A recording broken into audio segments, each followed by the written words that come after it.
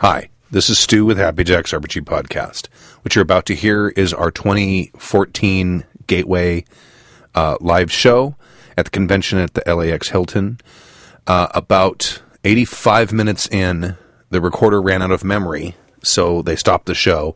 Then they restarted the show on Bill's iPhone. So you're going to hear a dramatic change in the audio quality of the show when it goes from the normal recording system to an iPhone. But still not that bad. Anyway, hope you enjoy the show. Just as a note, our next scheduled live show and our next show is going to be on Friday, September 19th, I think is the date. So we're not going to do a show this week. I'm going to put this up, the con show for that. And next week we're not doing a show, and then we'll be back on.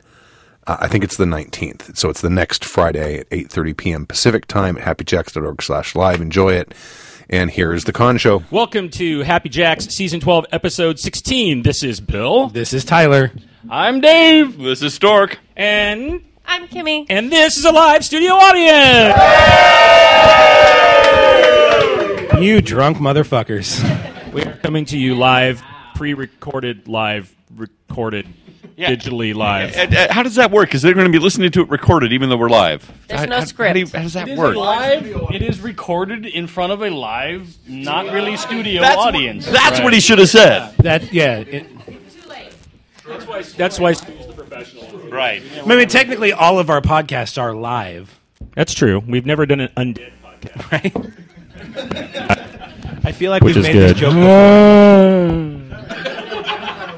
And we are here at Strategicon, whatever this one is, Gateway 2014. And we're going to go down and talk about the ridiculously nice games we played. But Tyler, I think you wanted to start off with a PSA. I have a con PSA, and this is strictly for the men in the audience and men that go to cons. Not even that, because you got to expect that people at cons are going to stink. So I'm not going to say shower. What I am going to say is stop fucking pissing on the floor in the bathroom. Oh my god, it's disgusting. How hard is it to take a 2 or 3 inch step towards the urinal to not piss all over the floor? Because the floor's already wet. Why is it wet? All right, so clearly I know who's pissing on the floor.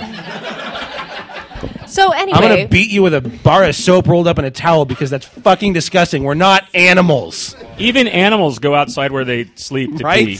It's true. They don't actually piss where they sleep. You're right. Well, have you seen the price of hotel rooms? It is. And then you don't have to go very far when you have to pee if you sleep in the bathroom. No.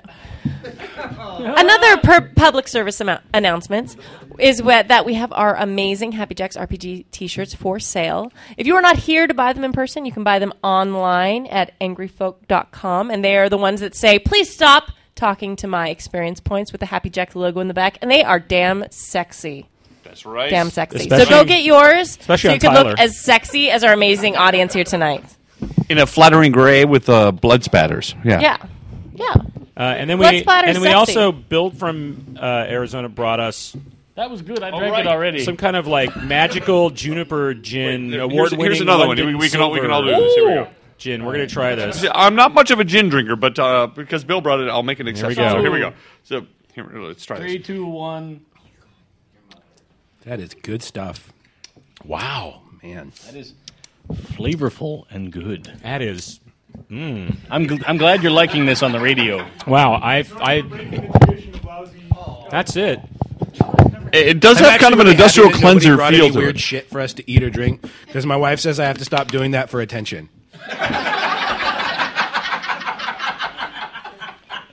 This podcast is giving me pica.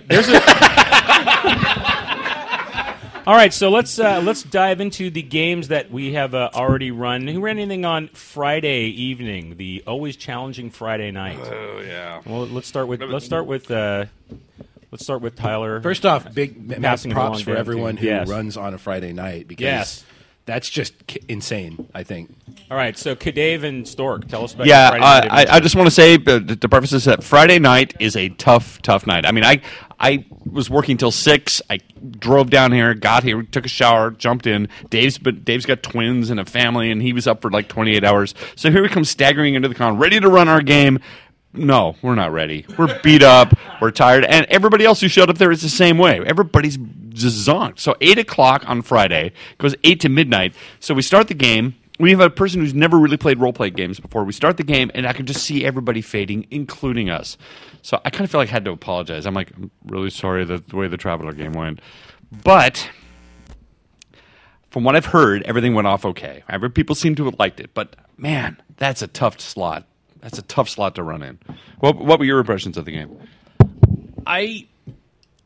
We've talked about before how when we plan a con game, we try and make everything modular. And I felt bad at the amount of things that we ended up pulling out of it because we weren't keeping the game moving well enough. Yeah. And it was totally like every time that thought occurred to me, I was like, I got to get on this. Okay, squirrel. Like by the time I got to that, I just couldn't handle it. It's important later. See, it's a joke that'll come back. That's why it's funny. We also had the added problem that you and I have always sort of planned games together. And there was a real problem that I may not actually make this con. I mean, up until about the afternoon, Friday afternoon, I wasn't sure I was going to be here or not. So I basically, on midweek last week, I just brought everything over to Dave's house and said, here, Dave, in case I can't make it, here's all the stuff. Good luck. So I had already sort of distanced myself from the game because I wasn't sure I was going to make it. I'm like, if I'm not there, man, you got to be able to run it. I can't help. So I showed up at the game, and I'm like, cool, what's going to happen? Because I wasn't there. That was the other thing that was kind of a challenge for us is the way Stork and I kind of usually work together as co-GMs is one of us will have a great idea and then sort of flesh it out, and the other guy comes in as the editor that's like, well, okay, that I think is going to work, or maybe if we do it this way, would it be better, or maybe you prepped 19 hours worth of shit because you're crazy, Stork. But, like, so we should cut that down a little bit. That's fairly specific on the partnership division. No, and it's because, like, Stork will just start up and he'll be like, this is cool. And then he'll look up something related to that and be like, that's cool too. And then next thing you know, he has these maps and folders and piles of stuff. Like when we did that Grendel game, I went over to his house to kind of do our first run-through of what he sort of put together, and I was like, good God, man. You have, like, maps dated every year from 1950 to 1776 Boston. Like, I seriously went through and found, like, old maps of Boston and figured out where they filled in the harbor, where a ship would actually be in Boston. And I'm pretty convinced that if you dig in certain places in Boston, you might actually find a Viking ship. Because, remember, they filled in the harbor. And see, this is why he has to come over and go, talk me down off the ledge. But in this case, because both of our lives have been crazy talk, it was really more like I had an idea, I put it together, we kind of ran through it. You read a book is what happened. Yeah, this actually, our games this con were inspired by a book series that starts with a book called Leviathan Wakes. I don't know if anybody's read them, but if not, it's awesome space opera, and I really recommend them. It's by James S.A. Corey that's actually two different authors. And the game, like their books actually came out of one of the guys ran it as a RPG around his table with other authors. And one of the other guys at the table went, why don't we make this into a book? Because this is fucking awesome. And next year it's going to be a show on Sci-Fi Channel. And the book series is like 4 books in now, and they're great. So yeah, that was the origin. So you ran a game based on a book based on a game. Based on the prep for a video game for a company that went under. So meta. Yeah. It is so many levels.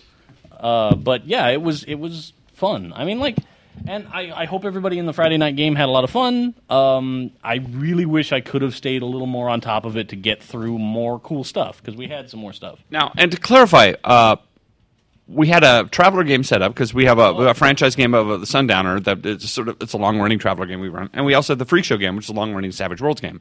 So Dave sent me his outlines for these games, and I thought, well, why don't we just ditch the Freak Show one and just maybe run the same premise in 2 different systems? So why don't we take the Traveler this is the game we want to run in Traveler and make it and also do it for Freak Show. So that's why we called it the double header. We have the same plot line, the same kernels, and we're running it in 2 different systems just to sort of see what would happen, kind of as an experiment, and see if, how well it responded, how well we could get it going. Now, Friday night kind of.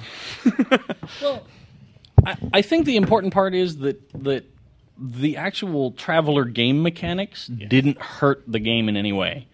Like, it really was kind of... The primary difference was the fact that the Traveler game that we run is science fiction. So our game focused a lot more on, like, this is a biological contaminant in a research base, and you guys are in vac suits, and you really hope you don't get a tear. Whereas our Savage Worlds game that we'll talk about in a little while was way different in flavor. But that was more of the setting of the games that we're running than the system. At first, I really kind of hoped that we'd see like a big diversity in the game systems, but we really didn't a lot. No. It was an interesting sort of social experiment on our side. It's not like we were taking notes, but I thought it would be fun to see what would happen. It's not much difference. We kind of had it's all kind of the same really when it all washes out, because really you start out with it's really a paragraph as your that's the kernel, that's where it goes, and then from there the players take it off in a different direction. And granted, the Savage Worlds game ended up much more paranormal, but I don't know, it's the same. I don't know. It was the same game for me. Now you guys tried something different as well in the Traveler game in terms of the characters than you did in Savage Worlds, right? And do you think that worked or didn't work, and why or why not? Last con, we actually did a game where we decided to do a full Traveler-style character creation. Mongoose Traveler character creation, which was a lot of fun, and I really had a good time doing that, where like we sat down at the table, we didn't have any game prepped. It was, let's go through this random rolling procedure of everybody making characters, and that eat up 2 hours. And during that, we're both kind of making notes furiously and sort of planning out a little adventure based on the things that they were getting in their character creation. Because that's the wonderful thing about Mongoose Traveler is that it's a world-building experience for everybody as you're sitting there at the table. So we thought, well, all right, with our Friday night game, let's give them like a round of character development, thinking that maybe it'll get them a chance to invest in their character. It's just not quite enough. Yeah, I really thought that was kind of the failure of the Friday night, was the fact that took 45 minutes out of our game time, and I don't really think there was a big payoff. I mean, when we talk about comments and stuff, I'd like to hear from people that were in the game if you really thought that was worthwhile or not, but I didn't feel like it really added a lot. Yeah. So yeah, that was our game. Thanks for reminding us of that. Yeah, it was. Yeah. I don't know if it was a fail or not. It was we tried. I'm not sure it was a fail, but I think it takes more than one round to get invested in a character, and it was probably just a waste of everyone's time on a Friday when everybody's tired. All right. Was anybody that played in that one have any comments to give our intrepid GMs? We have an open mic up here. Just come on up. Don't be afraid, Dimitri. Or come on, you can tell mine. Oh, Dimitri, we know what makes you famous, so I'm putting you on a 3-minute clock. by the way, that's clock with an L. By the way. And, here, use that one. Yes, I'm Dimitri, and I am famous. Yay! Thank you. So yeah, I did feel like there was a lack of energy there. Not a lot. Sorry. Thank you. Like a dick. I felt like there was a little bit of a lack of energy in the game. Thank you. But I was really digging the game, and I was sitting next to Jib, and Jib and I, I think, I hope that we kind of like build off each other because we get in there, right in there. Feel like we have like a little bit of a rivalry. So I was trying to get under his skin a little bit with the character that I was running, and there's a loose connection there. Here, go talk to Mike. Thank you.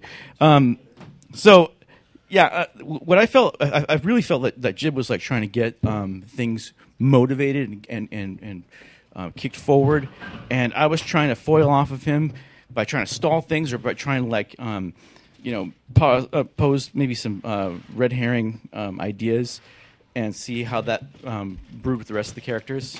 But yeah, the upshot is that the character creation just didn't really have the punch that it should have had, and it didn't really get me invested in my guy. I thought I was going to have some sort of like really ultra rogue guy. Ended up with like I got an extra computer skill, woo!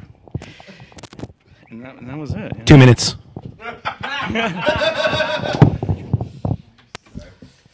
So yeah, but I loved the game, and I always love running with you guys, and it was a fun game. Thank you. Look at that. Ooh, and a minute 25. Good job, Dimitri. You handled it. He handled it. He knew what he had to say. He got it Oh, done. no, Broof. Dave said get to work. He got to work. Boof's wandering up. He's gonna give us a straight dub. All right. Shit. Here, Boof. You're swaggering, too. Yeah, man. I got swagger. Probably Well, it's drunk. because he's like Svet. He's like, I Came out can't of the walk shower. straight What? Yeah. because I'm kind of damp. Yeah. I took a shower. Oh, a shower is when you put water on top of yourself. So, Actually, I think it only counts as a shower if you use soap. well, that's advanced showering. What are you doing? What substance? Oh, Febreze to go. That's awesome. So that was my first minute. I have to agree that the character building part of it. Next time, I would not do that. It was a minimal gain of. You get some backstory, but really, it's not the traveler experience with character creation. I think you either got to go whole hog or just have the Apparently, yeah. Well, I mean, because the Have character the- generation game went so well that we thought, well, just give him Yeah. a taste of it, and it just wasn't enough. I It's sort of like understand that. it's sort of like here's creme brulee, can't have it. It's like But- just the tip. I enjoyed the game quite a bit. It was a real good time. You're very kind. Just- Very nice. All right, here's Kurt Potts, the other Kurt. Hey, yeah, this is Kurt Potts. I was in the game as well. It was I agree the character gen just it didn't have the depth that you get, and starting with a prefabbed character, you kind of felt like you already shoehorned into where to go with it. So it didn't have the effect, I think, with the one thing. But the game itself, like the plot was really interesting, and I was terrified that my suit was going to get ripped the whole damn time, and I was so drunk that I couldn't process most things that were happening. But I was still trying to like move the. I was trying to be proactive, and I don't know if it worked. You guys were there. I don't. well, here's the thing. I think everybody playing and running it was drunk. It's really the it's best 8 o'clock way. to midnight on a Friday. What else are you going to be doing? I think so. Everybody was like hammered, and I think everybody started sober and went, "Oh wow, I'm hammered. I wonder if everybody else notices." I'm pretty sure everybody Everyone else sobered noticed, up and was like, we're playing what? but yeah, and Who are you people? I had played in prior Sundowner games, so it was really nice to revisit the world at least and to revisit the characters. So that was really fun, and I think you guys run a really good Traveler game. So I wanted to say thanks. Thank you. Thank you, Kurt. Wow, I lost sleep over that too. It's nice Now to you hear. feel better. I do. Your problem is you care too much, Stork. Yeah. I hate sucking My when games I'm players not are getting like, paid I'm for like, it. Fuck you. All right, Mayor, you also ran a Friday night, yes? Yeah, Yes. Friday night. Who are Actually, you? this is Mary. I'm famous Hi. for having been a host on the podcast, and also I make soap. I firmly believe. Someone who makes soap. Yeah, I make soap. She's unique here in the geek world because a lot of people don't use soap, and she makes it, so she's got a surplus. She's I walking make soap. around the con. She's like, I make soap. And people are like, I make soap that contains dice. You have to use the soap to get the dice out of it. Oh, that's And awesome. it smells like Mountain Dew. In fact, they have some for sale in the dealer's room. It's Hooks and Chains is the table name, isn't it? It is now.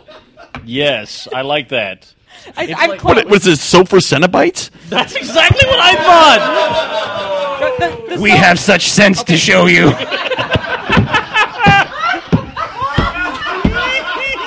The soap display is on top of the octopi. The soap display is on top of the octopi. Just look for the octopi. It's near that. which is the most delicious of all pie. You get 8 of them for the price of one. And also, Fuck the I moon don't- pie. I'll take the octopi. Okay, I'm sorry. I don't know why you guys think running a game Friday night is hard. I mean, I got here about 1 p.m. I played in a Lego dungeon, and we burned everything to the ground until we died in a fire. Imagine that. In a Lego dungeon, No. don't you melt everything to the ground? No one could have seen that coming. Yeah. We didn't die in the fire that we made, though. We died in a different fire. That's ironic. I had a good dinner with my fiance, and then, I got ready Does to run Kurt my know? game. Yeah, Kurt's the one who picked up the food. And brought it to Yeah. You and your fiance. And I was stuffing large pieces of meat in my mouth. It was great. Hi-oh. Get to work.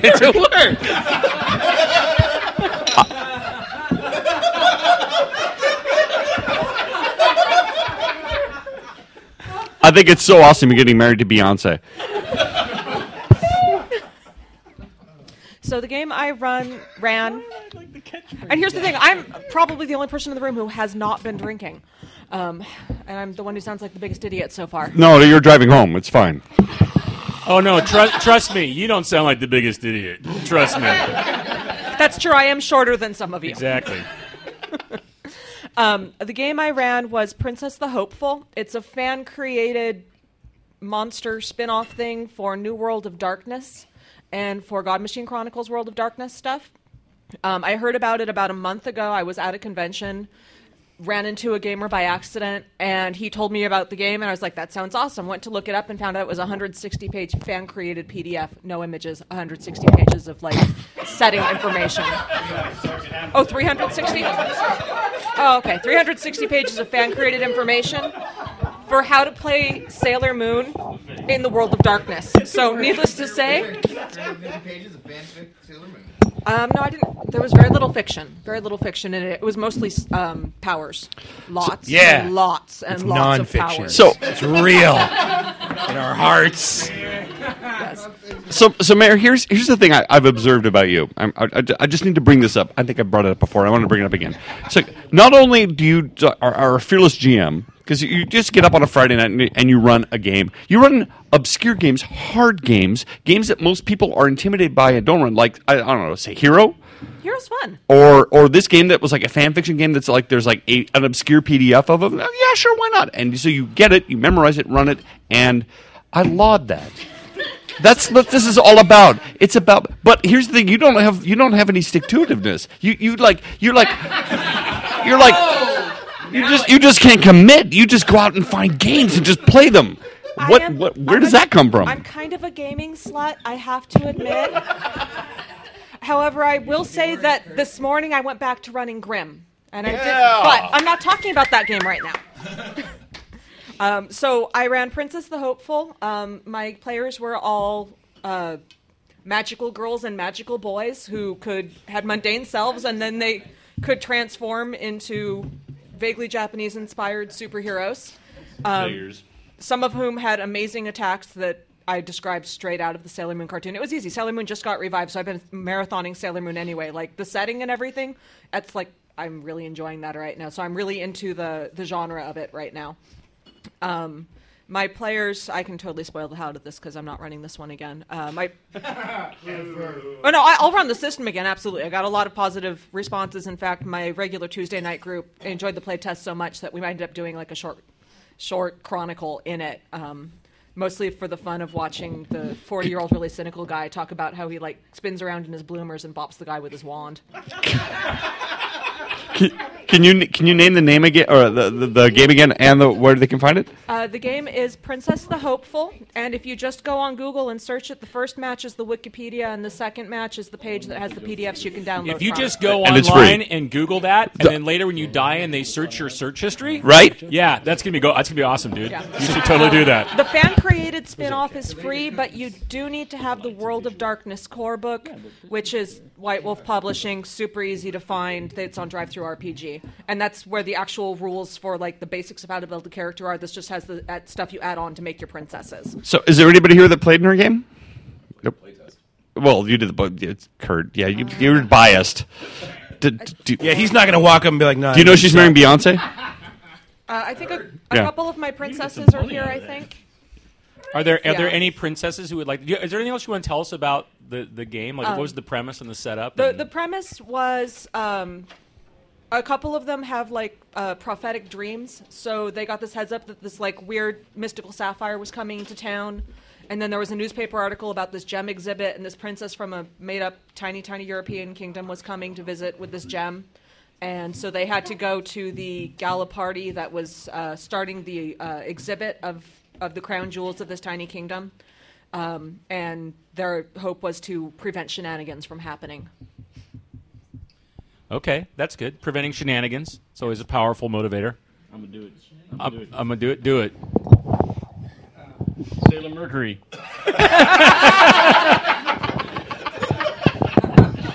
That got People at home, fuck off. But see, what It was funny. But the got people more at of a home laugh than didn't I was see the wave expecting. of light that came Like, up. I was that, encouraging you to do it put 'cause I you in thought the it would little crash tiny and burn. skirt. Yeah, the people at home didn't see the wave of light come up to put you in the little tiny sailor skirt. And I'm kind of sorry all the rest of us are here to see that. Yeah. It is frightening. I'm not. Are there any But princesses? blue is a great color on him. Are there any princesses that would like to come up and provide any commentary on that? Ah, You played in it? Rock on. No, she's gonna make stuff up. Yeah, I'm gonna make it all up. As long as it's funny, we don't I'm care. Katie, and I'm not famous for anything. You're famous for right now. Yes.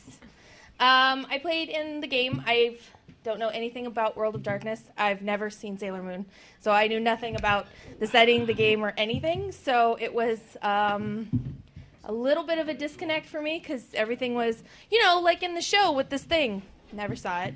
But it was still fun because I got to play a pretty princess. However, you did tell the characters that had the dream away from the table where no one else could hear. So for those of us that didn't hear it, I had no idea why I was going to a ball or why I cared about a sapphire. I was just going to a ball. So, but other than that, I got to dress in a pretty dress and eventually kick some ass. So That's true. They did Yeah. not share at all. they didn't at all. So I had no idea why I was going to the ball other than I was a pretty princess and I got a pretty dress. Which character did you have? Anna. Do Oh, you right. really You need had more the one with motivation the than that? flaming No, nunchuck. I had fun. I'm just saying, And she I didn't know also- why I was doing it, It's my but I got to go to the non-con ball, weekends so. right there. Yeah. And you also had flaming nunchucks when you transformed. Yeah, that too. excellent. We're gonna interject with our Conley update. I don't know, quarterly, every con. There's a Conley update. The Overlord Master of Strategicon, Eric Aldridge, is going to come up and give us some words. Let me guess. It's the biggest con ever. No. Oh. I will tell you, well, this is the largest gateway. We've already hit the numbers that we hit for all of last year. Nice. So I want to say thank you all very much. We have an outside shot at beating our largest con ever, which was last OrCon in February. But it'll take a bloody miracle. You know why? We No got to dead get about presidents. 200 people at the door tomorrow. I don't think it's going to happen. We beat other gateways. That's cool, man. Yeah. So we beat all the other gateways. This will probably be our number 2 or 3 con overall so far, which is good. We had our highest pre-reg ever, beating this year's OrCon by a bit, but we kind of figured at the door wasn't going to match it, so here we go. But I want to say thank you all. Great show so far. Hope you all found parking. I heard it was a little beastly in places today. Was it 91 degrees outside and just about as bad downstairs? 92 inside. Yeah, it was. We had them working on the air conditioning all day. I think it was started like 10 a.m. We started on them, and I hope it got better. It was bad when I was down there, that's for certain. So anyway, that's it. Thank you, Bill. And still, we miss you. Talk to you later. Now, there is one thing that Eric hasn't pointed out, and that's the fact that this hotel was sold out for this weekend. Now, I don't think that's a coincidence. I think there's a lot more people coming down and gaming. So they sold out the Hilton Hotel right here at LAX. That's something to be proud of. That's something that's indicative of how popular this hobby is getting. There are certainly a lot more games being run. You walk out to that table, and usually where there's 8 or 10 clipboards, now there's 20 to 30 clipboards out there with games on them. Yep. To the point where games aren't filling up, but they're still being run, which is awesome. Thank you all. Agreed. Yes? I had a quick comment on that. You had a quick comment? Here, you should say it on the Yeah, microphone. no one can hear you over there. Yeah, this is Kurt. My only comment on that is a lot of people. This is Muffin. So the only a lot of people sign up for the alternate spots, and then they can't get into games. Mhm. And with the sheer number of games being run, those alts who didn't pre-register or whatever can actually get into games. They can actually play. Definitely. So that's a cool thing. They're also doing something really cool this year, I think. They're doing games on demand, where they've got GMs that are registered for just blocks of time, and then if enough people show up, they'll say, I can run in these systems, and then they basically run. Are you doing that? Yeah. Come on up and tell us about games come on on demand. I want to know all about that. Because I think really do. I think it's a Everything really I know, I've already said. That is the first time you've Yeah, ever you admitted that. deserve it, man. Look, everybody, a round of applause for the guy that makes this whole RPG part happen.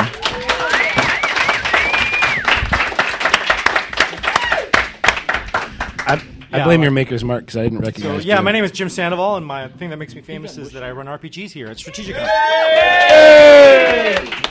And this con is actually a full year that I've been running RPGs, so it's Happy really anniversary. Thank you. Thank you. Everything is awesome. he needs that more than we do, I think. Oh, yeah. There was more Makes gin on me the mean, table. by the Damn way. it! Gin makes me mean. Fuck y'all. But that is damn Happy good Jacks, shit. destroying relationships Man. since 2005. Word. But yeah, so the new initiative that I started this convention was Games on Demand, and it's something that a lot of people that do conventions in the Northwest and the Midwest have talked to me about as a model for how to run RPGs. And it's become far more popular in a lot of conventions. And actually, the Gen Con Games on Demand is one of their biggest draws over there. So Now, they've been doing games on demand for board games for a long time. Yeah. The whole RPG thing was like a brand new thing for me. I'm like, you really? I can go in and say, I find a block of time and play a fake game? Awesome. Right. So my whole point is that because of the very regimented time scheduling of the games. That I'm we sorry. have- Did you say scheduling?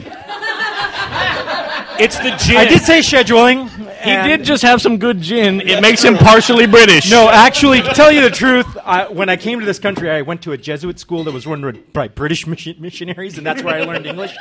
So I actually still spell some words wrong, like potato and whatnot. And but that just Cram some extra U's in there. Aluminium. Aluminium. And British missionaries just look at the ceiling and say, think of England.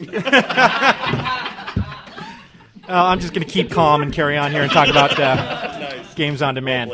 But my whole thing was I wanted to have a way for people to get outside of the regimented 9 o'clock, 2 o'clock, 8 o'clock game. And I wanted to have people that were alternates for games that couldn't get into games and have an option to do something else at RPGs instead of moving on somewhere else. So I wanted to introduce this as sort of like a secondary model on top of our model for people to play games. And the thing about Games on Demand is that it's a very short format game compared to anything else because it's really only designed for like 2-hour games. So I was thinking that it would be a great way to have things that are sort of more indie games and more short format games have a better spotlight at the convention, which has been one of my goals since I took over. And that's exactly what happened. So I have APOC World Games, Fate Games, Dungeon World Games, all these other cool sort of like indie games being run on Games on Demand, and also cool little like character generation workshops where you can learn how to make a character, and if there's stuff going on that doesn't have pre-generated characters, you have a character ready and know a basic about the game before you go in. So that's cool stuff. It's probably a little bit early to tell, but how do you think it's working? Well, I only did it. What's the feedback? What's the buzz? The feedback. Frankly, it was very scary because Saturday I have very few tables available, and open gaming is pretty full. So my whole fear was one of two extremes. I'm going to have so many GMs, so many people in such high demand that I'm going to be scrambling to try to find space to put them in, or I'm going to have a bunch of GMs sitting around with a bunch of games and nobody showing up to play. And luckily, nothing happened. It actually sort of fell in between, where I had about 4 or 5 GMs between the 9 o'clock and 2 o'clock hour that were ready to run stuff, and every single one of them had at least one of their games go off. Which means that there was some interest, and even though there wasn't a whole lot of promotion by the convention for it, I just wanted to keep it sort of low-key. People still were attracted to the idea, and when they were introduced to it, they were very excited about it. I noticed there were a lot of sort of game designers running games. Todd Van Hooser, who runs Laughing Moon. He was here at Orcon this year and came back. Right, and he's now sort of branched out and sort of started a whole new genre of his game system. But the point being, he ran 2 tables, and it seemed like he was running them all the time. And I walked around there, and there were a lot of people running homebrews, independent games, and having a great time. And it seemed like it worked. Yeah, I know it's only Saturday, so it's still a little too early to tell. Too early to tell.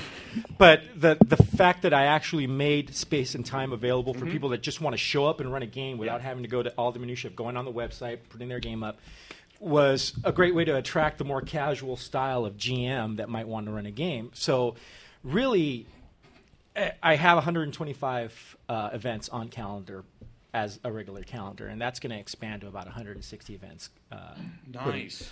with Games on Demand going on. So that means that at this convention, if I had Games on Demand, I have more games running than I did at Orcon, and actually more games running than I ever have at RPGs. Fuck you, the Wargamers! No, really, don't fuck the Wargamers, guys. It seemed like the board game room was sort of empty. I swear to God, Wargamers, take all your D6s and just shove them up your ass. Put a string in them first. Trust me from personal experience. Sorry to heroes and You'll be shitting those things out for a week. This man's got good advice. You should listen. I call that nuggets of wisdom. All right, maybe that was too far. A poop joke? Too much. I don't know.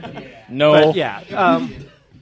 But originally, when I did this, I had a three-step plan. Run it the way that they normally do it, so I know how it works.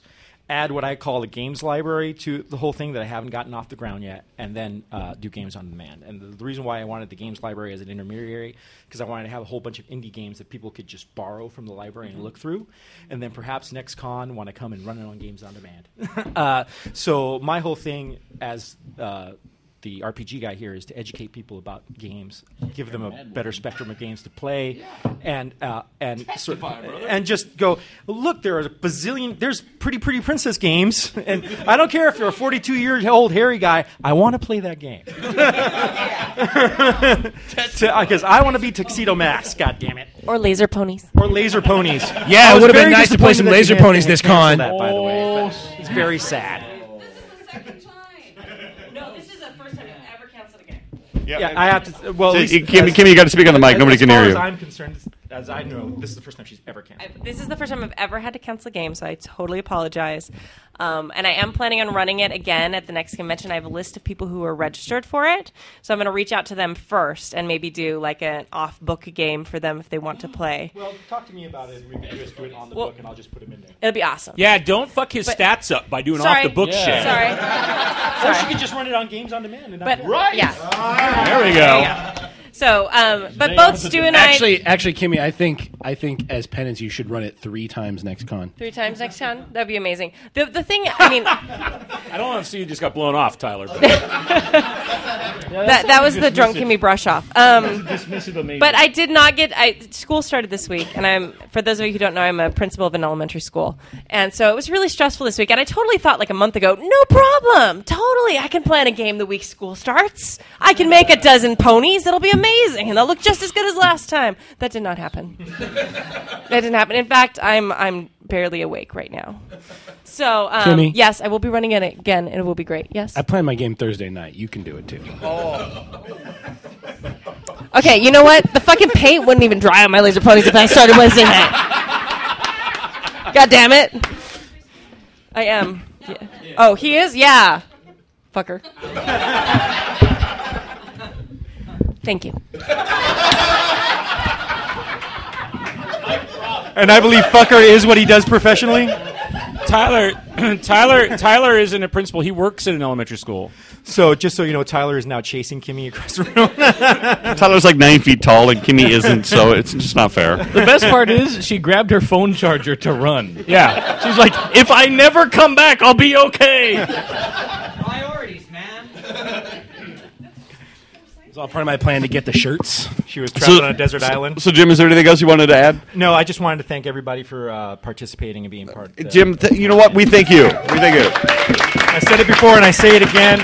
All I do is fill out a form and get people in chairs. You guys are the guys that. There's a lot more hard work than that. I'm sure there were many more sleepless nights than we've had. Well, there's a lot of emails and a lot of things to handle, but really, I do it gladly and I do it happily. This is only a small representation of the people that are here. But thank you for everything you do. It totally 90% of the emails. It totally it is actually. It totally sounds just corny, from that one guy. But really, really, really, my reward is to see smiling faces coming out of those rooms having fun at those games. And, Jim, I just got to let you know that since you have taken over, the change is noticeable. Oh yeah. It's amazing what you've done so far. far. The thing about it, it's putting people that are passionate about the hobby into positions of responsibility at this con has been the philosophy of this con recently, and there's been some shake-ups. One of the reasons why a lot of positions have been shifted around is because we don't want people around here that are basically just going through the paces.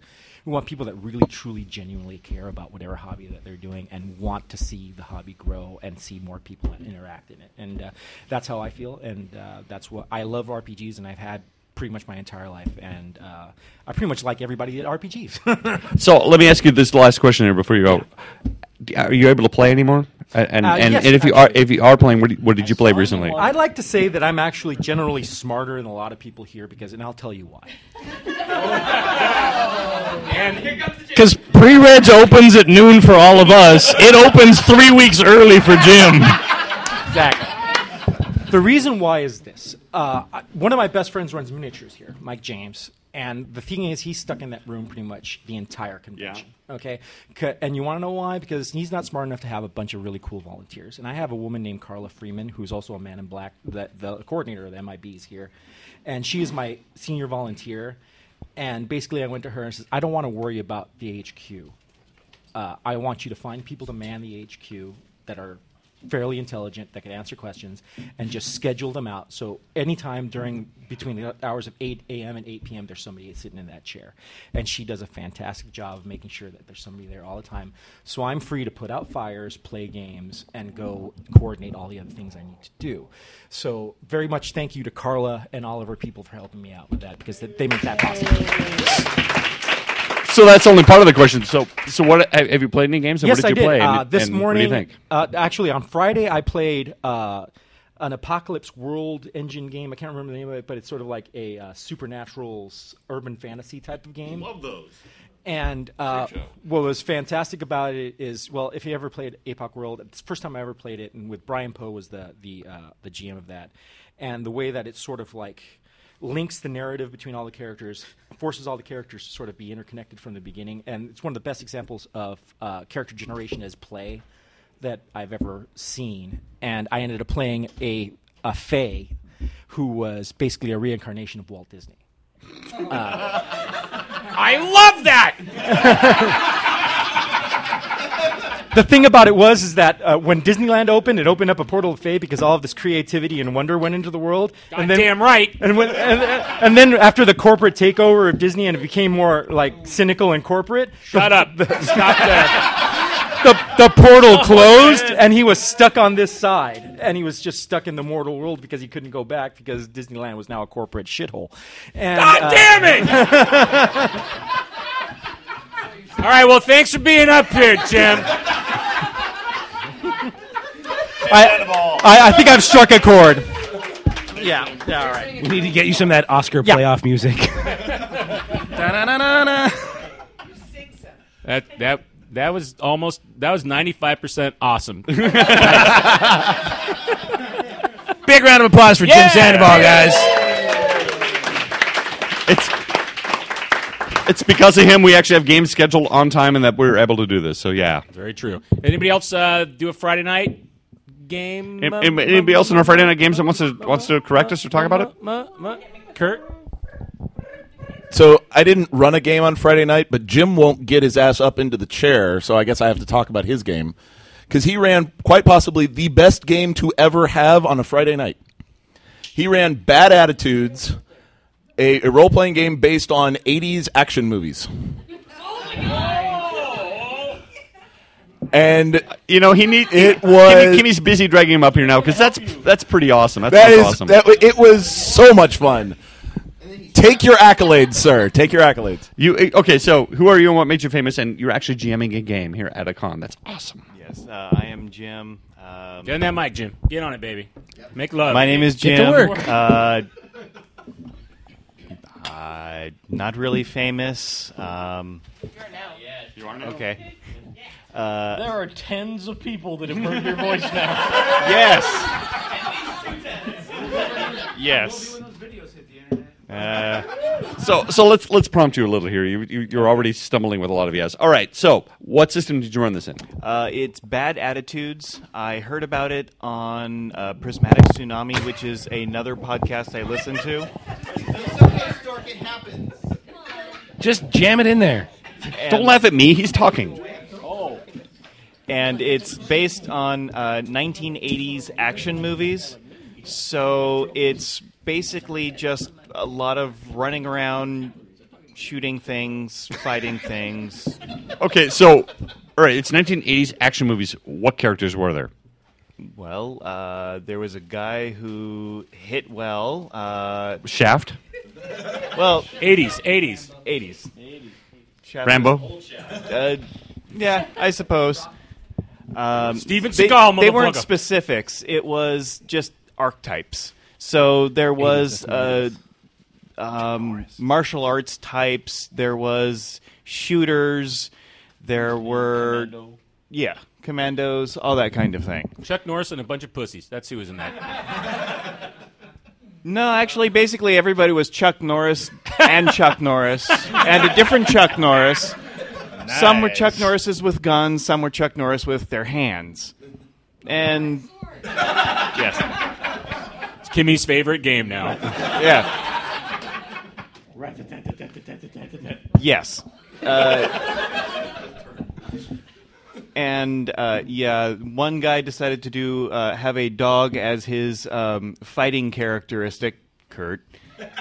Another one had really, really good stats, but missed just about every time. Stork. I wasn't playing, but that sounds exactly like the character I would have played.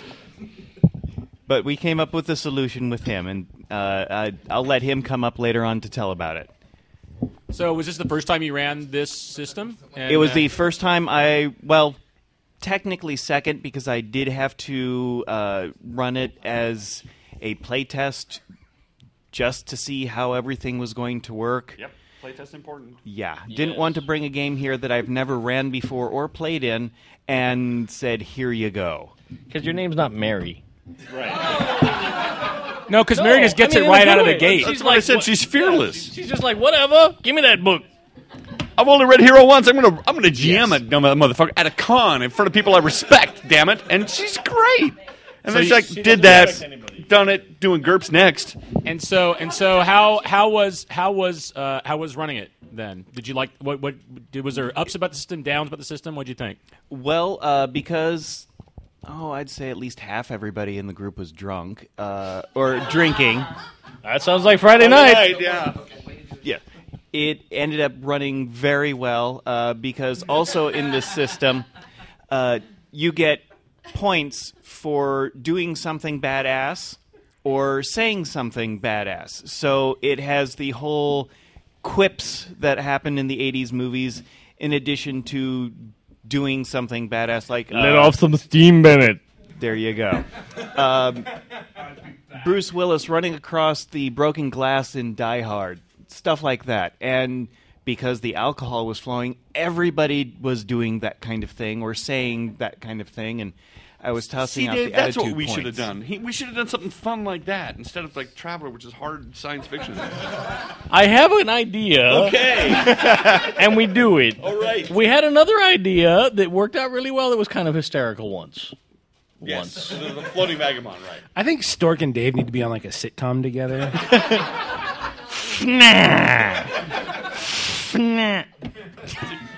Yeah, but Bosom Buddies isn't on anymore. We can't, and my breasts aren't quite as pouty as his. Pouty?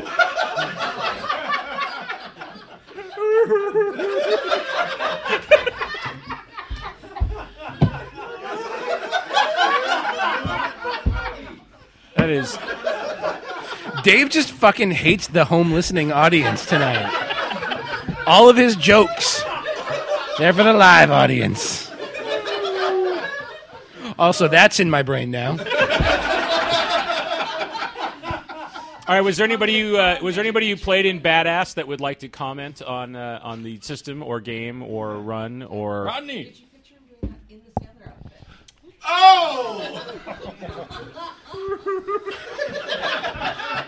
That was something I didn't need. Oh, it's for you. Oh, yes, I know.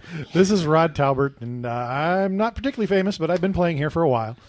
You're on Happy Jacks now. That makes you famous. Yeah, well, You're famous for the best beard. Yeah, well, I do have the best beard. At least everybody tells It's like me. some Game of Thrones shit right there. He's a blacksmith too, so he can actually make that throne. But anyway, I was playing it, and I had the highest level stats between my shooting and kick ass. I had the lowest level of my hit points, and yeah, I'll work it. I'll work it right now. So,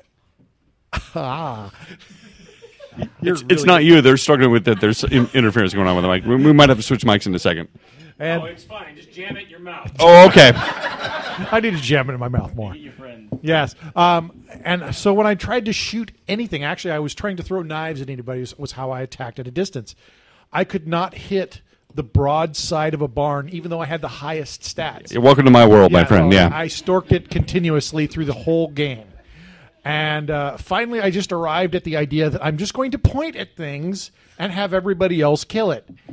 And the moment I pointed, everybody else would, and actually it was Kurt that I generally pointed for, and he killed every single thing right off the bat.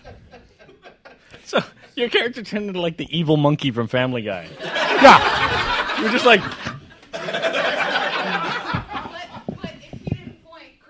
Yeah. When I didn't point, Kurt missed continuously. Or jammed the gun.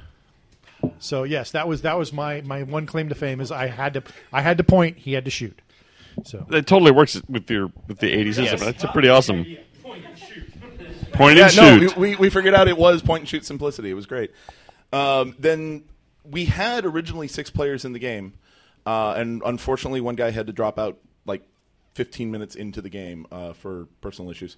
But we, at some point very early on, I said something in the mission briefing about like, oh, I'm definitely taking Vera with me, making the obvious Firefly reference. Instead of, oh, is that your gun? I'm like, no, that's my dog. So then, of course, we had to figure out the logistics of Halo dropping with a Rottweiler.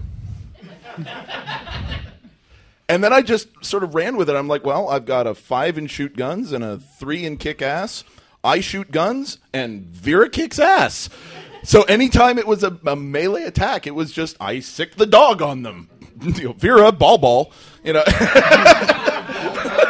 So nice Hudson Hawk reference. Thank you. So you as a GM have Kurt in your game. Yes. And you had to roll with that. Yes. And he wasn't the only smartass either, so... It sounds like a good solution, though. I mean, yes. When all is said and done, how do you think the game went? It went great. Kurt, at the end, actually made the comment that he made tonight, which was the perfect game to run on a Friday night, which is exactly what I thought when I heard of that game system on the podcast the first time. Nice. Because it sounds like something that... It wasn't our podcast. No. It was on a good podcast. That wasn't mentioned on our podcast, yeah. No, it was Prismatic Tsunami. Okay, just double checking. Prismatic Tsunami, which should be a band, by We the way, should as well. hashtag that because they'll get more. Stork will be like, everybody, go Ekchout Prismatic Tsunami hashtag, because I'd follow you on Twitter. My mic is so flaccid. Stork hasn't tweeted in a while. I know. Why aren't you on the tweeting? Stork, what's up? Good meals lately. I haven't seen any photos of like Doritos bags when you show your lunch. It's weird. I keep putting the hashtag after everything, and nobody seems to follow. I me. know. It makes sense. Yeah. All right. Hashtag, not hash browns. Hash brown hashtag. All right. Did we have any Saturday games? We're gonna move on. Saturday morning, Saturday AM games. Tyler, let's start with you. So this con, I decided that I wasn't going to do anything groundbreaking or innovative or that exciting, really. So I'm just running 2 pretty basic Pathfinder games, and I ran today's game was called. Did you say no orcs or snow orcs? Oh, and clever. it's the Viking campaign that I threw together for the last con that did really well, and the players had to fight orcs. That's really it. They fought orcs and trolls, and that was kind of the entire basis of the game. Orcs and trolls It and can't geese better for eat. That can't be what it was, because we were like in the table next there, and everybody was standing up and shouting and cheering, and people loved that game. Well, I have a firm belief that con games, the fun in con games is like 80 to 90% the players. And if you have a good group of players like I did today, your game will be fucking amazing. If you have, Thanks to my fucking Reese's. Well, when you bring a monkey to a con game, You researched our blood types. they enhanced our game, especially because we all have to make fun of Bruce for it. And any game where you can make fun of Bruce is a good game. That was basically it. It was just a stereotypical hack and slash Pathfinder game, but I have come to the conclusion that players don't want to be horribly challenged. They want to be badasses at con games. So I let them. And I will do my best to beat the shit out of them at the same time, but they're also dishing out that damage and loving it. So I think it works really well. yeah, you have a short amount of time to just really shine. It's true. You have 4 hours to kick ass, and it's true. I think we've come So to that what do conclusion. you believe your for those games? What is your average setup for your character's time? Setup for characters that I do. That's actually where most of my work goes into for Pathfinder games, is into the characters. Like I actually did most of my planning Thursday night. I had the base story in mind, and then I threw together some stats and let the players decide where they were going to take it. But average setup, I spend maybe an hour per character, so altogether for each PC an hour, and then everything else, I do maybe 8 to 10 hours of prep per game. So you mean like Thursday from like 2 months ago, right? No, I mean Thursday as in the day before yesterday. And actually, this is something I do want to talk about. I want to talk about is What? Thursday night. I'm driving home from work, and Character sheets are holding me back, man. Character sheets are holding me back. Amazing. And I was thinking about the game and the story outline I had, because I don't think you can ever plan enough for a con game, because the players are always going to take whatever you have planned and fuck it up.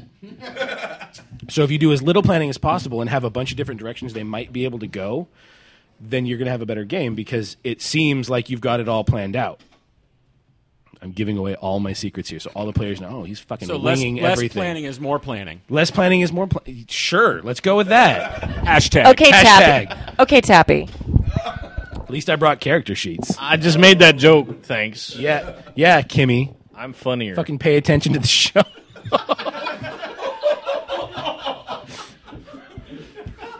I thought your lines were supposed to be shorter.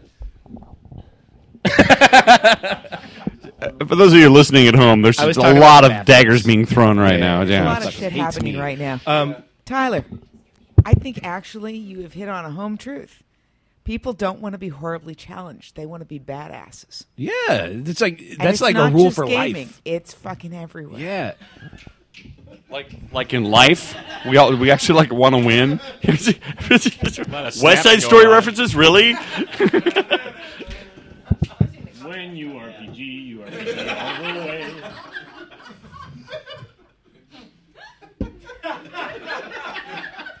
Just completely lost my train of thought. Thanks, Dave. Gamer, smelly gamer, you reek boy.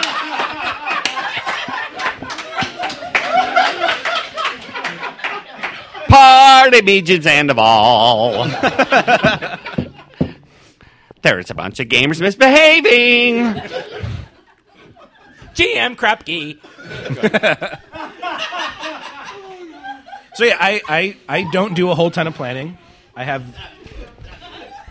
want to be in the RPGs. I want to be in the RPGs.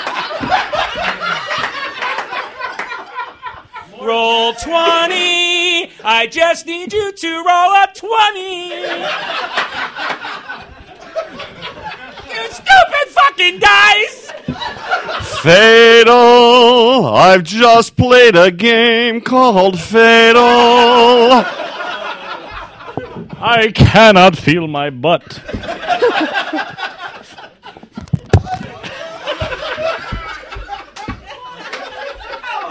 Oh, it was a fatal joke. Stu is going to listen to this, Sunday, Monday? Stu will never miss another fucking con again. Ever. This is what happens, Stu. Oh, my God, the monkeys are running the lab. That's what it's like. Oh, my God, I'll let 4 attention whores run the podcast. What could possibly go wrong? So, were any players in my game that want to come talk about it here, or do you just not want to ever see me again? I understand. All right. So coming up right now is Joseph Schnur. He played in my game today. Actually came and said, "Is there a spot left?" And luckily there was, which made me very happy. He's probably the biggest, scariest ex-Marine gamer I've ever seen. No, I'm actually a software nerd. I've never been in the military. Seriously? Yeah, I know. So Hold on. That's what the shirt's supposed to look like.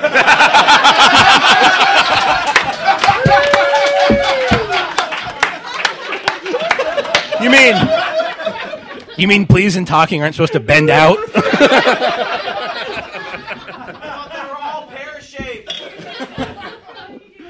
So like you said, my name is Joseph. I go by Jogun on the forums. I'm probably most famous because the Happy Jacks podcast crew a few years ago sang "Happy Birthday" to me when they podcast live on my birthday. So yeah, I was supposed to be in Stu's game. He couldn't make it. I didn't even know. I show up. I'm sitting at the table all by myself, and Stork's like, "Oh man," he's like, "Dude, you didn't know? Stu can't make it." And I'm like, "Oh, well, that kind of." This is what happens when you don't make it to cons, Stu. Players play my games. So. And Stu is like super sorry he couldn't be here. No. It's totally fine. Yeah. And so Tyler comes rolling in, and I was like, does anybody have a spot in the game? And he's like, I don't know. I had one last night at like 11:30. So I ran over and I signed my name. I was like, all right, I'll hop in.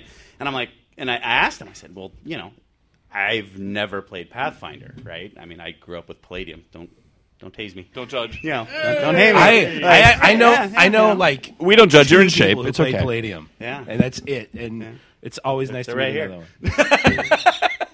one. So I'd never really played an actual D20 game. So I'm like, he's like, well, I don't know, are you good at math? And I'm like, yeah, I can do that. So, but it was really awesome because anytime I had a question about a rule or something, the character sheet was laid out really nice. It was really easy to go. The Thanks, flow Hero was Lab. awesome. Well, and not just that, but I'm like, I've never played the system, and it's just nice to be able to come in and be like, well, I don't know what the shield bash thing is, but I want to smash them, and then it says I can shoot spikes, which I found out 3/4 of the way through the game. Can I do that afterwards? Of course, I rolled 2s, but so that didn't happen. It sounded badass. Yeah, it sounded awesome. That's 100% better than Stork. Well, yeah, I know. The worst part is I went 6 rounds rolling 2s in Pathfinder, and then I go play a Paranoia game, and I'm stoked, right? I'm like, oh, dude, I've got this all storked up. I'm ready. And I don't think I rolled anything lower than a 17 in that game. Oh, same thing happens to me. Yeah. So if you need low, you roll. So anyway, great job, fun group of people. It was a blast. First Pathfinder game. What'd you think of the system? I had a blast with it. It was fun. I mean, to me, I kind of stand with what most people say on the podcast. It's not really the game system. It's the people around the table and what you're doing. If you're having a good time, it's awesome. So thanks, everybody. Have a good one. Amen. Words of wisdom, Joe. Words of wisdom. I was sitting behind a good backside, too. Very muscular. Yeah. So Joe actually helped solve an issue with one of my character sheets is that I forgot to equip armor on the fighter. So I'm like, hey, what's your AC? And he goes, 15? It was fun. So then I gave him armor, and then I couldn't hit him for the rest of the game. That's like everybody was near the table, and every time the players cheered, that's because I either rolled a 1 or a 20. It was a 1 if I didn't hit him, or a 20 if I hit Bruce. Segway. Like all of my 20s were on Bruce. I don't know if I should say this way, but I took a pounding in that game. Oh, hi, Bruce. Hi. Get to work. This is Bruce again. So, Tyler, your game was fun. You said it all pretty much, except for the one thing. When you have a recurring villain between games, people I played in the previous game with the same characters, and we had killed this guy, and we just had this intense hatred for him, and then we found out that there's a recurring villain, and people love those. So I think if you have a recurring villain in games, people tend to latch onto that, and they want to come back for future games. He won't be in tomorrow's game. Sorry. I'm sorry.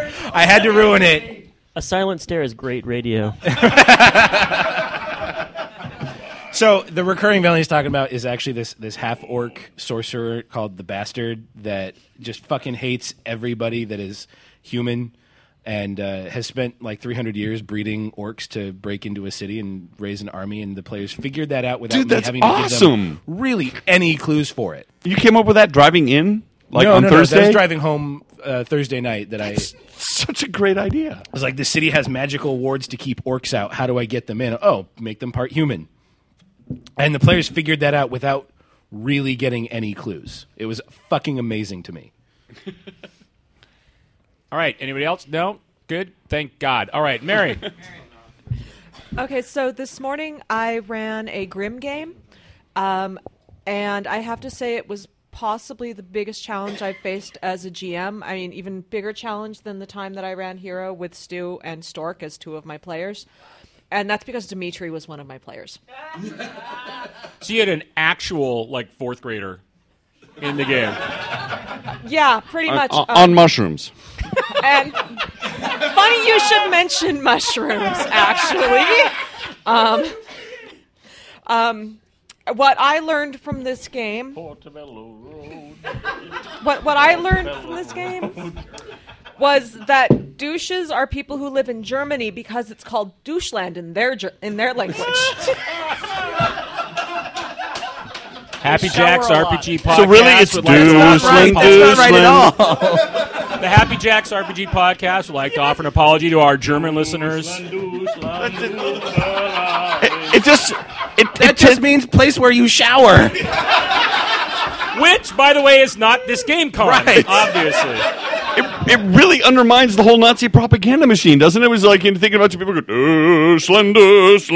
Although, at a game con, that might be a good idea. It makes them sound better because they were in the shower. Oh. Can we not talk about Nazis in showers?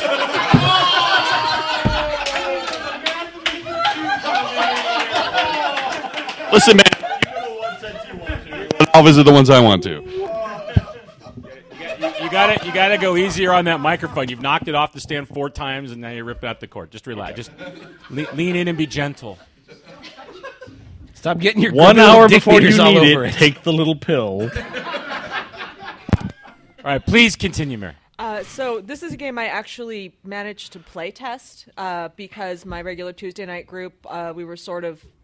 We have a rotating cycle of GMs based on, hey, I feel like running something this time. Is anybody going to fight me for it?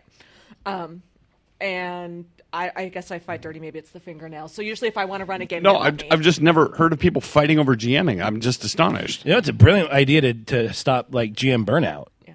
If somebody else wants to step up and run, it's awesome. We have about 8 players who cycle through the game because it depends a little bit on who's running, but we've got 3 people in the group who GM. So we just kind of, you know what, my game's not ready this week. This is a really rough week for me, whatever's going on. Who wants to run something? And usually one of us can step up to do it, which also means we're occasionally in the middle of 3 different storylines and trying to remember which inside jokes apply to which game. But no, it works really well. But so the Grim game, I got to play test it, and in the play test, at one point, this girl runs past the kids in a panic. For those who don't know, Grim, you play an 8-year-old. You end up in a really messed up fairy tale land. Right after they arrive, there's this girl, teenager who runs past them in an absolute panic. Well, in my play test, the players followed her, and I had to name a village, and it was just like, oh, shoot, all this stuff I didn't even plan having be part of this because my play test players were concerned about the girl. My players today totally didn't care because there were cats, and cats were awesome, and they completely ignored the girl. So instead of having to threaten to stuff them in barrels and ship them back to where the main story was, which nearly happened in the playtest. Stuff the cats in barrels? No, the players. Oh. Stay with us, Dave. Fuck. The cats wanted to go where the main part of the action was. They went back, and so it was a very, very different interaction because they willingly became servants to the cats for a couple of days. Well, like we all do. Right. Except it's years in most cases. It was definitely a really fun game because I had really only planned out 3 things that would occur, 3 pieces of information I had to give them, and everything else was in response to what they asked me. The things that they came up with, the roles that they made, the random babbling that I did when they made one of my NPCs talk more than I thought they would, which is how we ended up with psychedelic mushrooms that caused people to see mice being the primary weapon for the battle at the end. They really liked that idea. I'm going to blame Dimitri on this point here. It actually wasn't Dimitri's fault. It was the person sitting directly next to me who is not here. So I can't point fingers. So you can talk all the shit you want. Yeah. Pretty much. Yeah, fuck that guy. But 3 of my players, I believe, are here. Maybe 4. 3 for sure. So if anybody wants to come tell me what I did wrong and what I should do better next time, come on up. Anybody would like to give some commentary on the Magic Mushroom And Grim I game? did actually say that I want the privilege of a Dimitri rant as some of the feedback that I have in my life. So he'd better get up here at some point. Yeah, this is Rod Talbert again, and I was in the game. We had a great time. It was more than anything, it was the early morning, so everybody was not quite awake, and I, being the player I am trying to kind of herd the cats, as it were. To get everybody... No, you tried to herd the cats, actually. I did try to herd the cats, literally. Just because I was trying to get everybody to move down the trail, because the opening, of course, I'm always, very cognizant of how slow a game can start. And so I was like, oh, well, look, there's the cat, and there's the problem. Go for the cat. So you seized on the wrong plot hook. You're like, that must be plot. Let's go for it. Let's go for that. So, yes, I just pretty much seized on it and ran with it. So yeah, it was quite a bit of fun, and we found out about the mushrooms, and everybody was going, well, we're gonna build traps, and we're gonna do this, and then finally somebody said, we just need to shoot mushrooms at them, and then so we all gathered the mushrooms and made slingshots and shot mushrooms into all the bad guys' mouths. And made them it trip is a out. Grim game. It makes sense. Yeah. So I'm changing my Pathfinder game tomorrow. In the Fucking playtest, mushrooms. they actually did build pit traps and a catapult, and they just killed the villagers instead of causing them to hallucinate.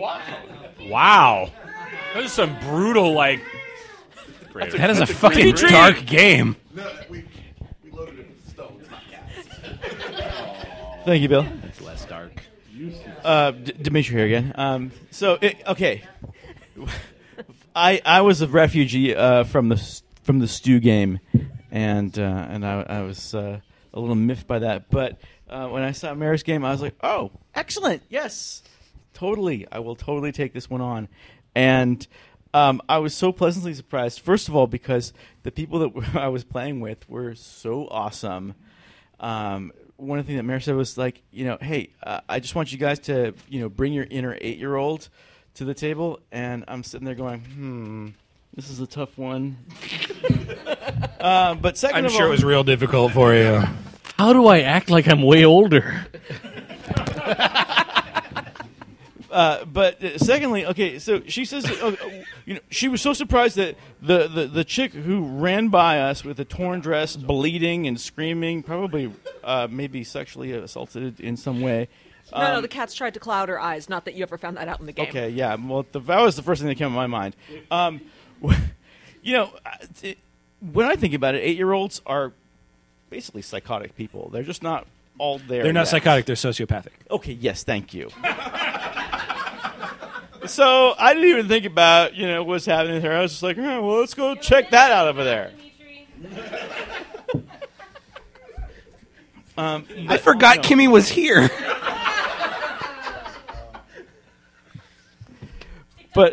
But it was what was brilliant about this game was that they put us to these tasks to feed the cats, take care of them, take bedtime naps and stuff, and we did this kind of stuff in a real organized, regimented way.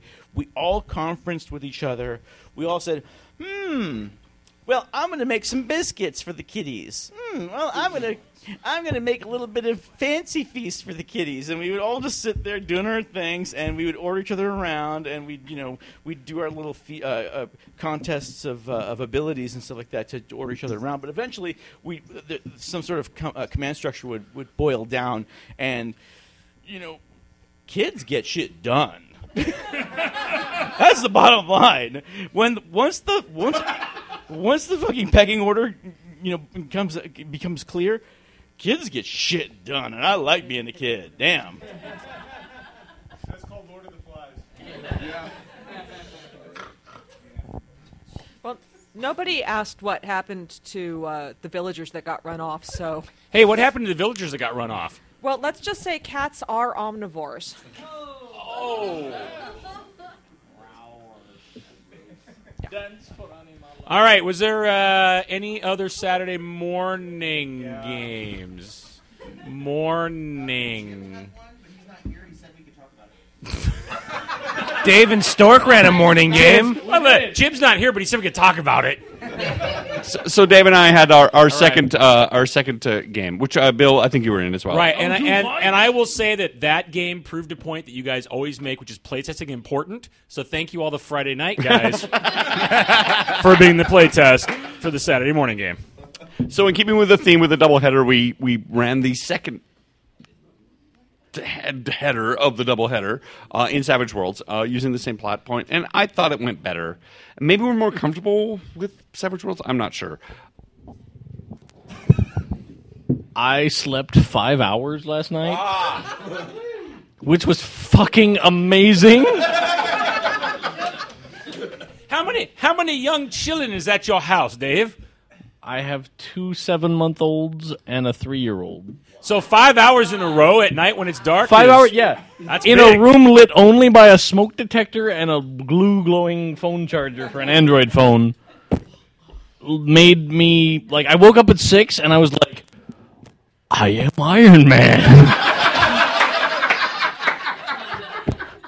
I got up, I took a shower, I got all dressed. I was like, fuck yeah, I've got 3 hours before my game. I went and got breakfast. I came back. I was ready. Oh. Sorry, I fucked up the cable. Anyway, yeah, well, that harshed my mellow, man. Dave's not here anymore. But, no, so yeah, I was gung-ho this morning. And our game, we used the same plot as last night. Stork and I have talked many times about how when we try and plan a con game, we try and plan modular pieces. So I imagine it like a chain of Legos. And if we're running low on time, we add more. And if we take away, and if we look like we have extra time, we add in a little couple of blocks. And it would. I don't know what happened. That was funny. I missed it. We had a whole bag of zombies we never used. Yeah, I know. I was mad because on Friday night, that was the other thing. I have come to the conclusion that Stork is like the Ring video of RPG rolling. Right? He rolls horribly, you play with him too many times, and then you roll horribly, and he gets better. And so Friday night, I was rolling the dice, and all kinds of awesome things that could have happened didn't, because I rolled ones. It's Traveler. We don't want to just say things happen to you, and then we kill people. Right, yeah. Travelers, there's not much of a margin with Traveler. There's not much of a margin when you start shooting. So we didn't want to say this guy just appeared. We wanted to be fair and roll the dice. And then Dave was rolling ones and twos, and they weren't living very long. No, we had nothing. But the kind of cool part about running the same plot in two sort of different genres was Friday night we had a very sort of this is some kind of terrifying biological shit, and you don't want to mess with it. And today, it was really much more, there is something supernatural and terrible, because that was the game we're running. And there was a little bit of fear about whether it was some kind of biological contaminant, but it was not anywhere near like Friday night. And I had a lot of fun. It was good.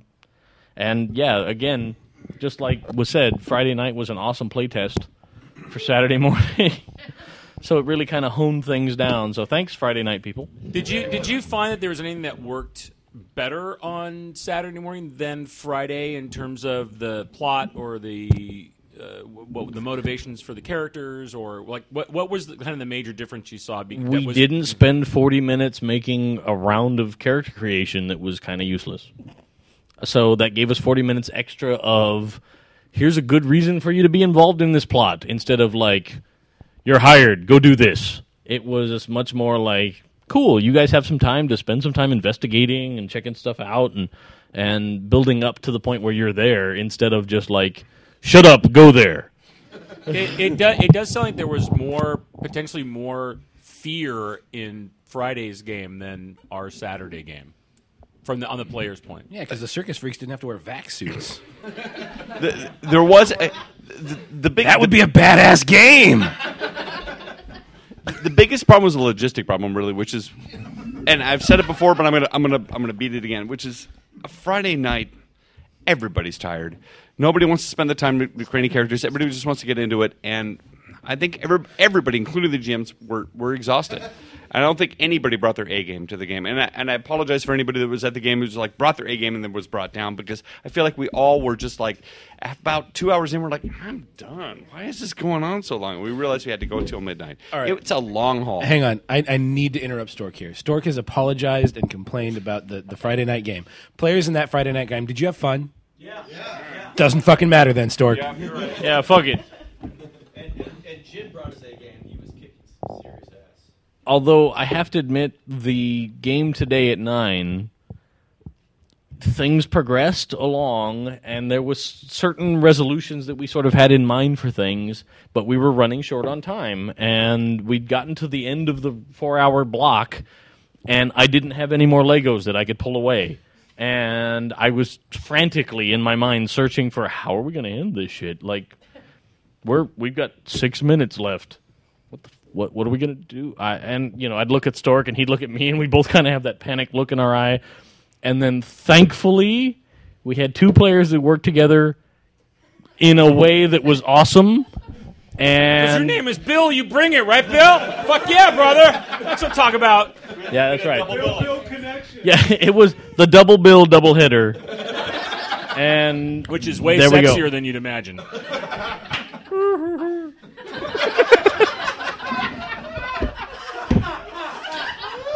They are pouty. They are pouty. All right. Is there anybody? Elspeth has commentary. No. No one leaves here intact. Well, so I'm Elspeth, and I'm famous for having no fucking idea what game system I'm playing in, even when I sit down to play in it. And being in the Merry Wives of Windsor. Well, is that famous? Yes. Cool. That's probably even more famous. And I'm somebody on the forums, but LastPass remembers that for me. So honestly, I really have no idea what my name is. I was in the Saturday morning game, and honestly, you guys are like apologizing all over for Friday night, but I'm way less cogent on Saturday morning than ever on a Friday night. So I don't know why you think everybody's like more together on a Saturday morning at 9 o'clock in the morning. But I was very impressed by one thing, which is that the character that I pulled from the random pile got to a certain point about 2.5 hours in, and I had to do a certain thing, and I rolled a 29 on a D8, which was an awesome thing about Savage Worlds. It was Savage Worlds, so and dice instead explode. of having just no FYI. idea what to go about, you guys were like, well, we discussed what would happen if she rolled really high on this. And we have this plan, and this is what happens. And the level of prep that you bring to the Freak Show games, and I don't know if it's the other Savage World games, because I've never played Savage Worlds except for Freak Show, but the level of prep that you bring to it. See, I really have no idea. Okay, that comes Our level of prep is way better than Ted President. The level of prep is much higher in Freak Show. The level of prep you guys bring makes it really effortless for everybody in the game. It makes things go super smoothly the whole way through. And I totally appreciate it because I'm totally incapable of that level of detail orientation. I gotta play in one of your games and see if this prep stuff is all it's cracked up to be.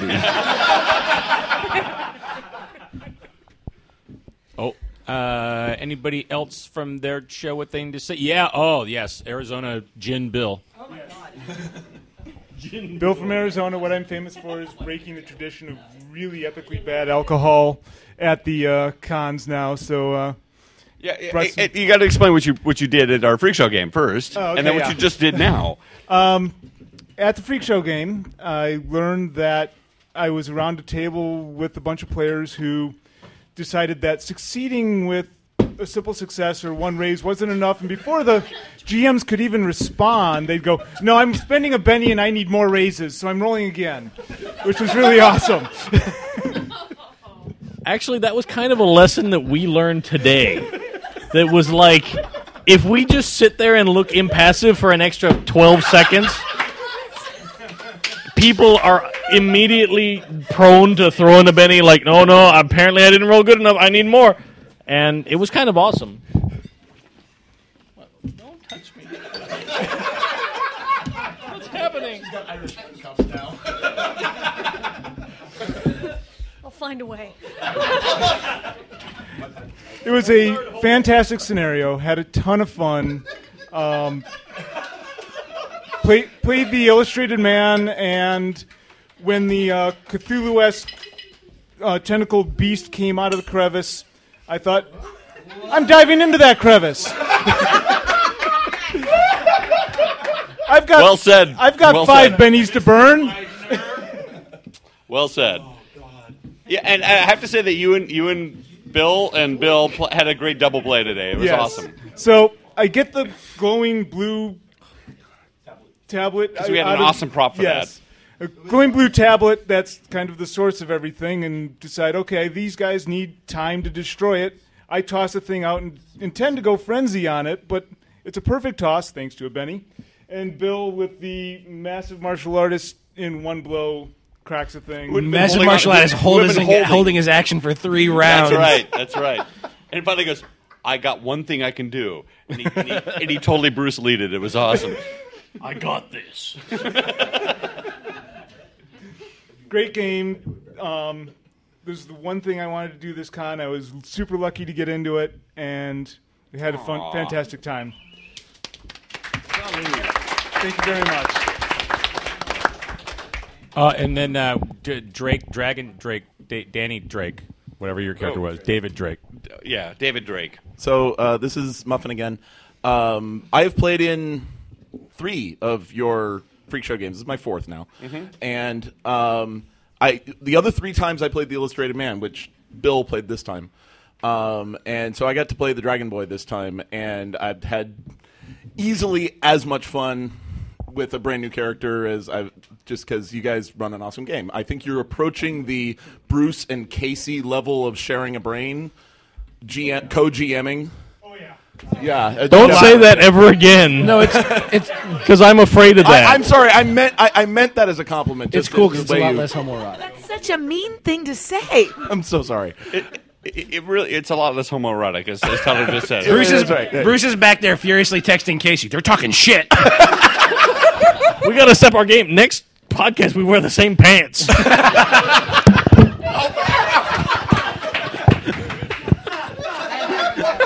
you buy pants that big? It's not just me. That happens after 3 kids. And that's after 3 beers. The one thing I will say is that having been in a couple, I think hands down, and I think it's just what this character lets players unlock. The dog-faced man, like every player who ever touches that character just rolls with it, and it is such a gift that you give role players. Having been in a couple what? A couple Freak Show games. What did you think I meant? A couple of homoerotic relationships with co-GMs? No. He was young and needed the money. That's right. I just want to say I've only had one co-GM experience with Kimmy at a con. That's right. That's right. We heteroed up. Yeah. Hell yeah. That's what I'm talking about. I was going to say, yeah, but we're like long. That's what you think. We're gay. It's. Can That's a genuine homoerotic relationship. That's there we go. Okay, now I'm just going to put this in the middle of the room, and everybody has to talk really loud, or I'll walk it around. You want to? We'll walk. I'll walk around. I don't think I can plug my phone into anything, but I'll do this. All right, we're continuing to play. This is like so fucking gorilla. It's awesome. I love it. This is the best. Or just unplanned. Or orc. It's something. All right. So any freak show? Right. Here we go. Let's go. Here we go. Now you have the phone. Just I'll put it here. And hi phone. But don't have to talk into the mic anymore. That's the yeah. No. That's part of the fun. I'll talk into my Johnny. All right, this is my mic. What game did you run and why are you saying we this? didn't run. We didn't even fucking run a game. We are literally just the random encounter of Happy Jacks. Yeah, we are. That is all that we have ever been. Yes. Hi, I'm Twin. Hi, I'm Maui. And we are 2/3 of the three of us that are known as the Weird Sisters. We've been on the podcast before. Yes. Did you LARP? Talk about the LARP you're doing. Okay. So actually today was the tabletop version of the LARP that we play in. Yeah, because we played in a tabletop of the LARP that we play in. Is that possible? Yes. Actually, no. Ed yes. Ed is dying. So unfortunately, the mic's not here. So come sit. The mic just turned off and now it's snuggle in there and there's on the phone. You and roommate were comfortable. Sit down. All right, fine. So on a side note, I'm famous because I brought this. Yeah, that's it. This is our roommate. This is our roommate. He looks after me because I can't. I have a weird. I'm a mutant. Actually, I have a weird mutation, and I can't drink carbonation. So I drink hers. So I can't drink beer. So I drink this. So in the short, I might be famous as I'm also from the good old fair circuit, as a lot of these Happy Jackers are. And then I'm on the plot team for Dying Kingdoms, which is a LARP.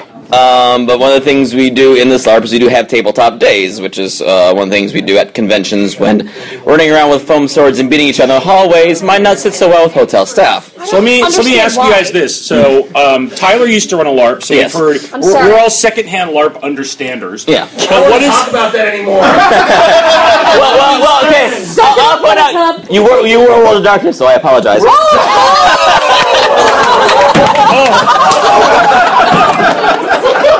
I'm sorry. Do you want to go? God damn it! I had to wait for the laughter to die down so I could make my joke. Thank you, Ed. I appreciate the commiseration.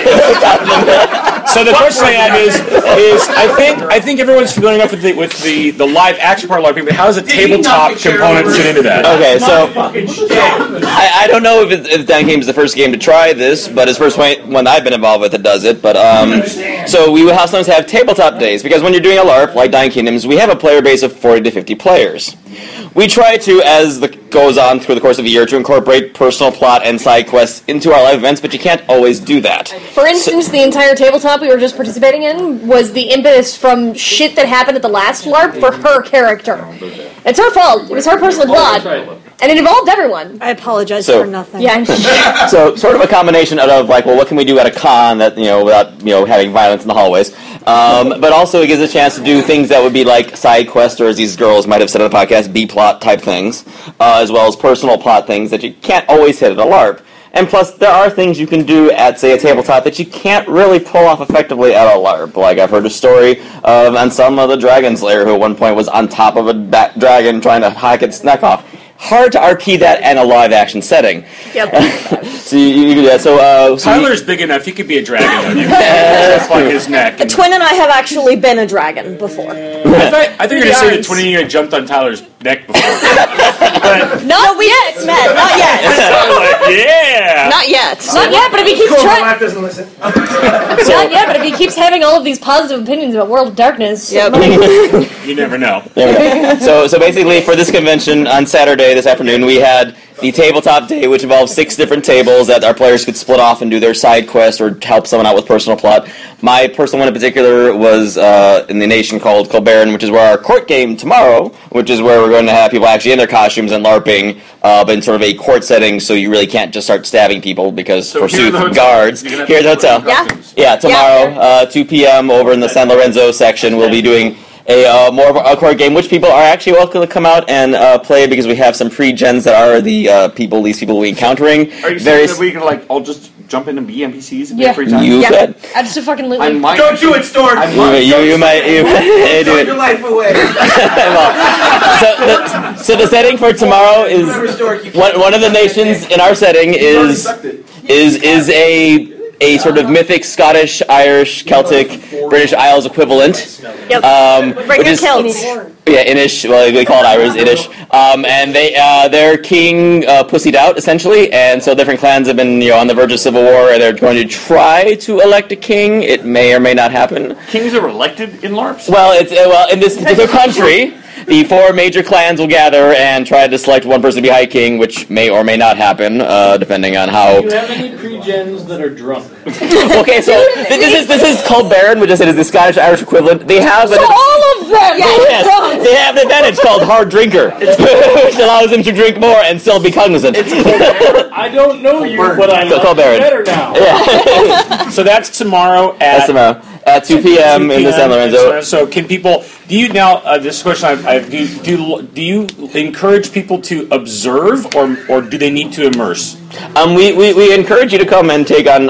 For the con game, I like to call them pre-gen characters, but they are basically our non-player characters, which means you're not someone who's been running the campaign. Just the idea. I think whatever you're comfortable with, really. Yeah, if you that's just true. want to come and watch, come fucking watch. Stork, Just do you as have a- long do you as have a you're not a game into dick, Stork? we 'Cause don't you care. Should, you should go. Well, and you here's should play. here's another question. 'Cause if I'm running into you guys in the hallway, should I interact with you? Should I play along? Do I ignore you? I would recommend these two try not to break their character. I'm on the plot team, so if you need to ask me stuff out of character, you can. 'cause Well, that's what I do. honestly, that depends on who you are, because I will always, no matter what I'm doing, even if I'm LARPing, even if I'm character, if somebody comes up to me and asks me a question about the game, yeah, I'll break character and I'll talk to you about the game. I mean, that's a great question. LARPer etiquette, Yeah. right? Because I think a lot of us paper and pencil role players see LARPers and we're like, which is funny, especially if you're somebody who does Ren Fair, because you're like, oh, look at that geek in the costume. But you're like, oh, yeah, I perform at Ren Fair, but I'm not a LARPer. Frankly, I don't care as long as you're not being a dick. Because my instinct is to give you guys a lot of space, and yet if you come up and like give me the high sign or whatever, I'm like, Yeah, I would say if you're watching, odds are one of us on the plot team will probably like me at one point meander over to say, "So hey, how you doing?" Who's on the plot team or not? Yeah, I know. I see Ed. I'm like, hey, Ed. Well, no, I'm saying is that odds if I see someone, I might meander over. So hey, how you doing? Are you interested? And try to fish you the right way. Okay, so I was talking to my buddy Max yesterday. Max, Max on the plot team. Right. Yeah. And he told me that He ran their table. You No, he remember didn't. about 3 months ago, you came up and you started acting like a total dick. And I'm like, well, okay, fine, I can totally grant you the dick thing. But he wasn't acting. I grant you the dick. But I didn't know you guys were in the middle of a fucking game either. Yeah. Is there? So yeah, is there like a time on, time off thing that people should look for with LARPs? Okay, if we do the hand over the head thing, that means we're out of character currently. We may also wear a white headband to indicate we're not. Thing, Yeah. Blueberries. Yeah, well, that's so. It's kind of like, let me put it this way: do you guys like tabletops? Yeah, that's kind of why you're here. They turned me on, yeah.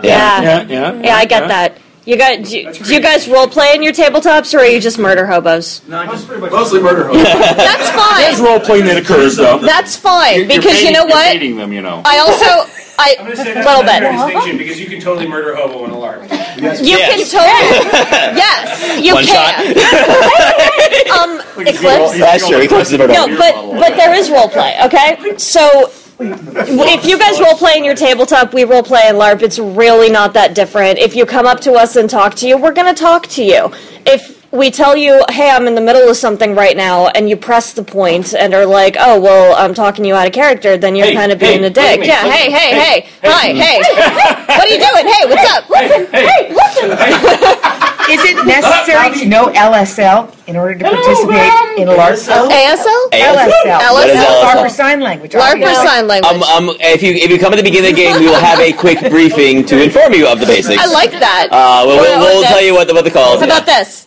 Oh, yeah, we know that one. Dimitri's well familiar with that one. Steel bird? What? I see that on the road every day. That's true. That explains a lot about you. It's an interesting point because we're going to encounter you in the hallway. Yeah. We're going to encounter you in rooms. I would. You're friends of ours and such, and we might actually want to say hi. We may not actually know that you're. I will maybe always say hi on to stage friends. at the time. No, I will always say hi. If we are at a con game, we more or less expect that if we are standing in the middle of the hallway, possibly going to be waylaid by people who are not involved in the game at some point, and that's okay. Because the script says I got to be here and I got to answer some questions, and then you're like, hey. But like, I break character to hug my friends when they swing by if they're not in the game all the fucking time. You know why? Because I'm being an asshole. And the elevator opens up in a bunch of orcs are ready for their quest, and you're busy talking to someone. And you go, "Oh, excuse me, I have to go to work." Yeah.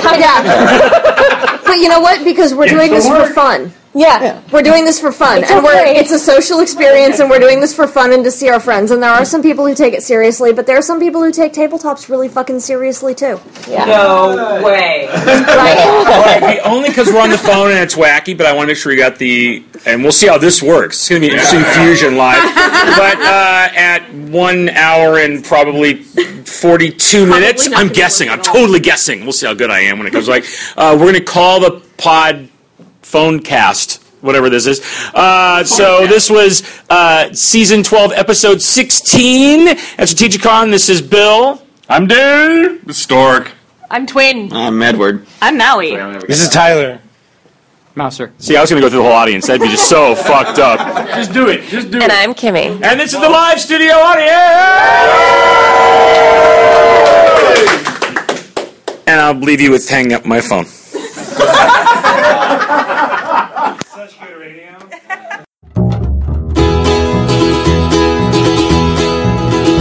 Good morning to you, fair maid, you tending your flock. What brings you so early unto this green spot? My father's in the field and he's waiting for me. Call the owls to the nows, Molly and me. Call the owls to the nows, Molly and me. My father's a shepherd herding sheep on the hill. If you get his sanction, I'll be at your will. And if he does grant it, then right glad I'll be. Call the owls to the nows, Molly and me. Call the owls to the nows, Molly and me. Good morning to you, old man, you're counting your flock. Could you spare me a ewe lamb for to keep up my stock? And grass for to feed her on yonder green lea. Call the owls to the nows, Molly and me. Call the owls to the nows, Molly and me. Gang down to yon burnside and choose your own lamb. You can get it as easy as any man can. And grass for to feed her on yonder green lea. Call the owls to the nows, Molly and me. Call the owls to the nows, Molly and me.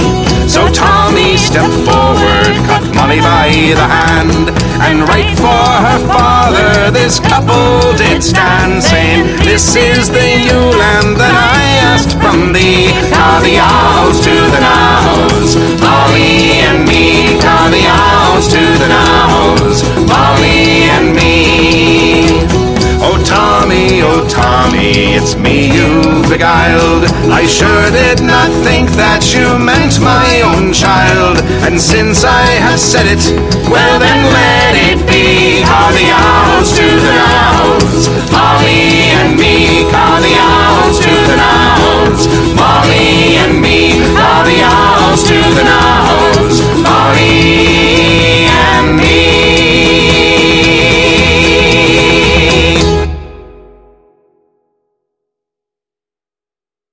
The preceding program has been a presentation of the Angry Folk Media Empire. Bum bum bum bum bum bum bum bum.